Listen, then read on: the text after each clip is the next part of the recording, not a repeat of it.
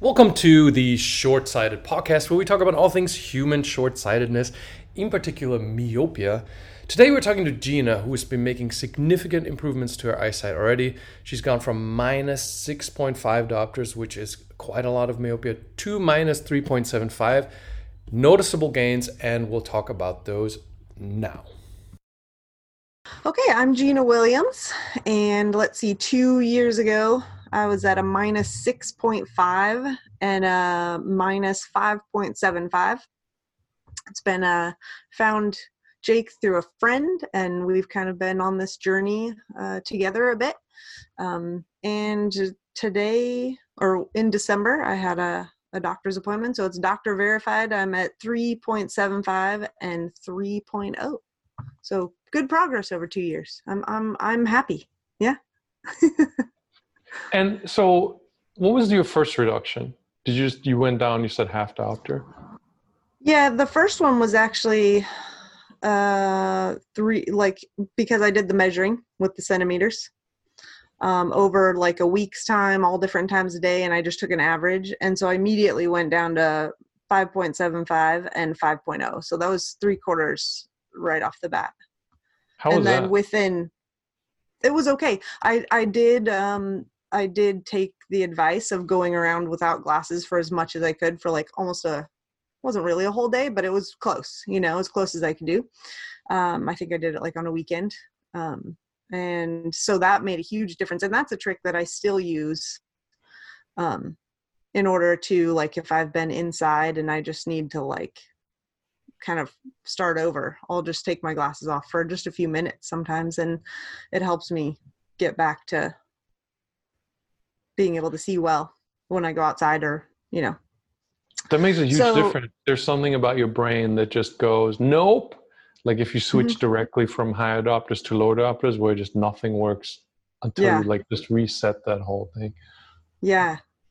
What did your optometrist say about all this? Is it the same one that's been doing the measurements, or different? It was a different one. And I was, I don't know. I guess I was a little worried that they were I felt like they were going to yell at me or something. So I kind of tried not to say anything about what was happening. But over time, once we got started, I kind of said, I've been working on my eyesight, and I'm kind of curious to see what you get as a reading. And something that came out of that appointment, which was really interesting, and I started with glasses when I was 10 years old, and so I've had them kind of forever. Since I was a kid, I've been having my eyes checked every year or two, whatever. Something that no one ever told me, or that I never recall anyone telling me, was the difference between darker and clear or not, or fuzzy, when you're getting your eyes checked. And that was something that she said, well, if you want to really make sure that you're not, this isn't overcorrected or anything. And she said, she wants to as well, make sure that you're making that distinction. Oh, so this is just the last measurement, or is this I'm curious if this optometrist is aware of the reductions. She wasn't at the time that she took the measurements, but I told her afterwards. She was okay with all that? Yeah, she was fine with it. She, and I kind of told her, I kind of was like chuckling, like, I feel like you're going to I'm going to be in trouble or something. I don't know why I felt like that.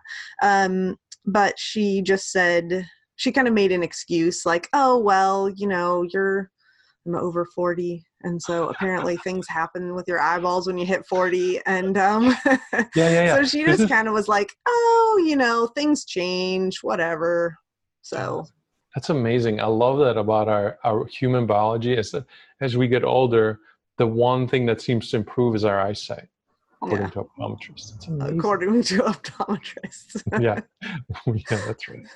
In the same appointment, though, she told me, even though I didn't need reading glasses and I was above 20/20 with like however they measure your reading glasses, she said, I think you should really start so that it doesn't trip you up when you need them.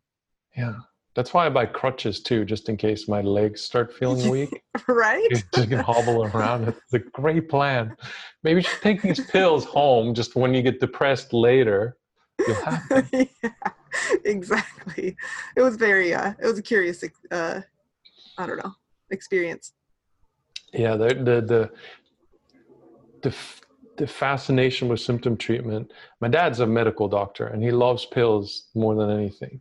He's a very intelligent guy and he's obviously very well educated, but like statin drugs, like preventing heart disease, he loves those things. And whenever I send him studies of how that's really not a good idea, and by now there's really extensive ones, he doesn't want to see it. He's just like, no, right. You're gonna die because you're not taking these. You're gonna die. Oh, so I think there's a mentality we all get to choose, there. I guess. So on the reduction front, was there anything noteworthy? 2 years, right? Yeah, 2 years. As far as let's see. Well, it's supposed to be like what, a quarter every couple months, a quarter, 3 to 4. less than a quarter. Yeah. And I had another big jump after that first diopter change down to 5.75. Then I went down to 4.75 really pretty quickly in only a couple of months. And I don't know what to attribute that to. All I know is I was really practicing the active focus at the time. I had not listened to the fabulous Jake, and I had gotten a half diopter lower, and I think I was spending a lot of time outside, and I don't know if that's why or what, but that was really, really quick that I got down a whole nother like 3/4 of a point or something. So yeah, and we talked before we hit record, so we're already way ahead of this whole conversation. But yeah. You did say that you're reducing a little bit fast there with half diopter reductions. But then we learned why Jake says don't do that. Because then it was like 6 months and there was just nothing. And I still had like, because I was like, oh, well, that worked, you know? Why? I don't know, Jake. What does he know? He's only been doing this forever. I'm just going to keep going. And then nothing for so long. And so then I refreshed my blog reading and said, oh, yes, that's probably why. And so then I got the quarter step down, and it was only like 2 months later that I was seeing that quarter step better. I wonder what that is, because you said you were afraid to get in. No. Yeah, let's catch that. Make sure we catch that on film. I wonder what that is, because you said you're almost scared of the optometrists for getting in trouble, right? Like there's this authority that they have, right? Where I, on the flip side, I can say things till I'm blue in the face and nobody listens. Like, am I joking too much? Sad. Is it that I don't have the title? Like, what is the thing? No, I think you're going against a societal truth, right? Doctors are right. That is our societal truth. That's what we're taught from, at least, maybe this is shifting. I think it is to some degree. But there wasn't, growing up, there was never, you don't question the doctors. They're the doctors. And so when you're pushing against such a deep-seated belief that people don't see it as a belief, they just see it as a truth, that's an uphill battle. Yeah, it is. Then again, nobody listens to me in general, so that's all good. That's how I feel.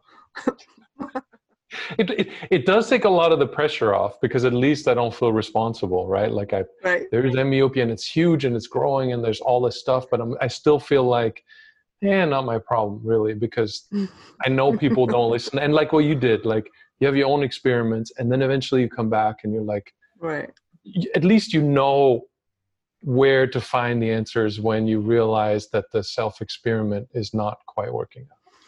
And I don't think it wasn't, at least for me, it wasn't even a purposeful, like, oh, he doesn't know what he's talking about. It was just That wasn't it at all, right? It was just because I had read through a lot of the science and I had, come to realize that, I think this guy kind of knows what he's talking about. So it was just, I don't know. We all have to make our own mistakes. I think it's part of human nature to some degree. Yeah. Yeah. I have a 4-year-old and he's figuring this out by himself. Yeah. Making his own mistakes. So now, how long have you been at the minus 3.75? Where I'm at now is just December. Yeah. Well, it got verified by the doctor in December. I think I switched in November. I don't have that notebook in front of me with all the crazy measurements.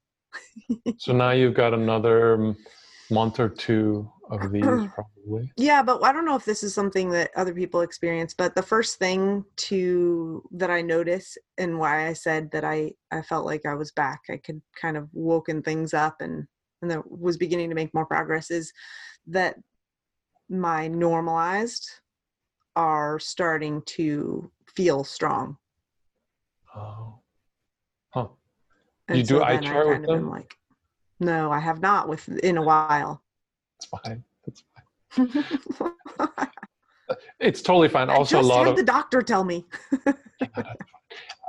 A lot of advice I offer, I also didn't follow myself. And if I would do this all over again, I still wouldn't follow. Like if somebody told me to print out an eye chart, I'd be like, yeah, that's great. I have an eye chart. But I did buy one, but I didn't use it lately. How often should I use it? That's a good question.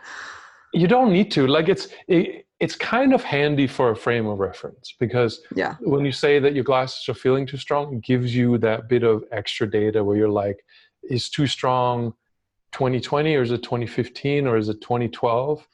Oh yeah, that would be good. That's a good time, like kind of trigger time of when to use it. Yeah, and it gives you more context, really. Right? And especially like you don't have this problem, and if you've already made several diopters of progress, there's no real need for this. But sometimes it gives you a data point that's less subjective. Right, because you're like, okay, at this point in my progress, I could see, say, 2015, half the line of 2015, and that felt strong. And now if you have a log, and if you're stuck somewhere in a future point, you can go back through the log and be like, okay, I was here, and then what changed between where I was at then versus where I'm at now. So these things are not really that relevant till what I find sometimes people start questioning themselves, or they're not making progress, or they're in a place where they're trying to troubleshoot, but they can't figure out how. And those are the moments that makes handy sense, to have. right? Yeah. You're giving yourself more like ammo to figure it out when you get stuck or have trouble. Yeah, because then sometimes people come to me and they're like, it's not working anymore, right?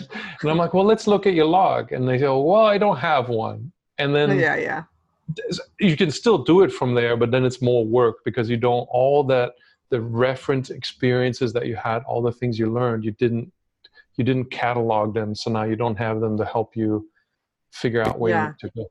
But again, in your case, I don't think it's a big deal, because as long as you have fairly steady progress and there isn't any crazy astigmatism or crazy diopter ratio, then for the most part, I think from where you're at now to getting back to 2020 is mostly just going to be repeating the same thing. And practice. Right? Like, I mean, that's what I call it, the active focus part, like taking the time to make sure that you're paying attention to that. And what we were talking about before we hit record is having the glasses be clear enough to where most of the time things are clear and there's just bits of blur. Because then you'll be way more tempted, because you don't want to default to blur. You want to default to it's clear. Because then the blur will be noticeable. And even if you spend 6 months being busy and not wanting to focus on this stuff, you're still like, I'm trying to read the coffee shop menu and I can't read the third line. And you will do active focus. As opposed to when things are always blurry, you're already used to asking for the menu. You know what I mean? Like it's the little things that add up to the habits. Yeah, absolutely. I think part of the reason, and I don't know, this is an interesting, maybe it's interesting to me, it's a question. So at your computer, right? Working, whatever, time to go outside, take a break. everything's a little wonky there for a bit. And that's what I mean about practicing, is like making sure that you're getting up and going outside and giving yourself a chance to get clear at a distance. And that too is like an initial habit building thing, because for example, if you take a month and every 2 hours, just as an example, you get up and you spend 10-15 minutes at a distance, if you do that for a month or two, it becomes something that your eyes will just tell you if you stop doing it. People have told me this so much that I'm pretty much accepting that's just what happens. Is even my eyes, if I have a 3-hour limit, after 3 hours my eyes just hurt. Yeah, and I have to go outside. And isn't that funny, right? Most of us, we all went around with all of this stress on our eyes and we couldn't even feel it. Like it didn't hurt then. Yeah. Right? Yeah. If you used to, and now like if you try to wear normalized for close up, it's just, it's so painful. Yeah. It takes a long time to get used to those crutches, and they say, don't ever take them off. Yeah. So that's the main thing, is like you err towards clarity. And if you're in this zone right now where you're like, okay, I'm going to build a good close-up habit, then when the too busy time happens, you're still going to maintain that habit. And especially when you go outside and when you say things are wonky for a bit, there's a difference between wonky for 2 minutes and wonky for a half an hour. Yeah. Because if you spend 8 hours binging on Netflix after a giant weekend hangover, that wonkiness is just not going away at all. It takes forever. Yeah. And then because that is ciliary spasm, and you can experience it, and the next time you go, okay, so that wasn't great, right? Like I can now feel the result of it. And then it's much easier in that longer term journey is if you have the right habits set up, because then most people who are at the place you're at get all the way back to 2020 because it's just a habit-based approach. Yeah. Yes. I'm so excited. Right? I am. That's awesome. It's gonna be so nifty. Be able to wake up and see stuff. What? It's gonna be weird. It's gonna be weird. Still, I haven't worn glasses in so long, and I still have moments where I'm like, crap, I left my glasses. Where's my glasses, right? Yeah.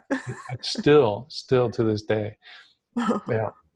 And also because you said before we hit record that you are trying to save the plastic, but part of the fun is buying the next lower correction, right? And maybe picking a different frame. And it's just it's like you make that part of the whole reward thing. Kind of, right?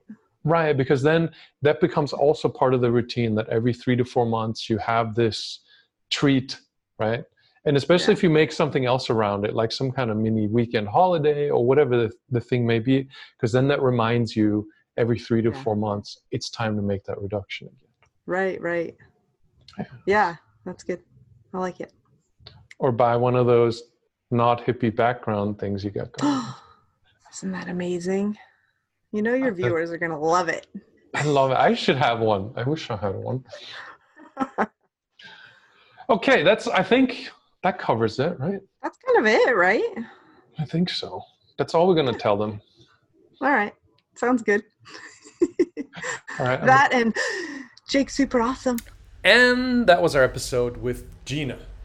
I hope you found it useful, inspirational, helpful on your own journey recovering from high myopia. Hopefully, maybe one day you yourself will be on this podcast talking about your 2020 gains, ideally having recovered all the way back to 2020. This from me, who's reversed their own -5 diopter high myopia, and I'm always excited to hear these stories and share these stories with you. That's it for this one. Talk to you again soon in the next one.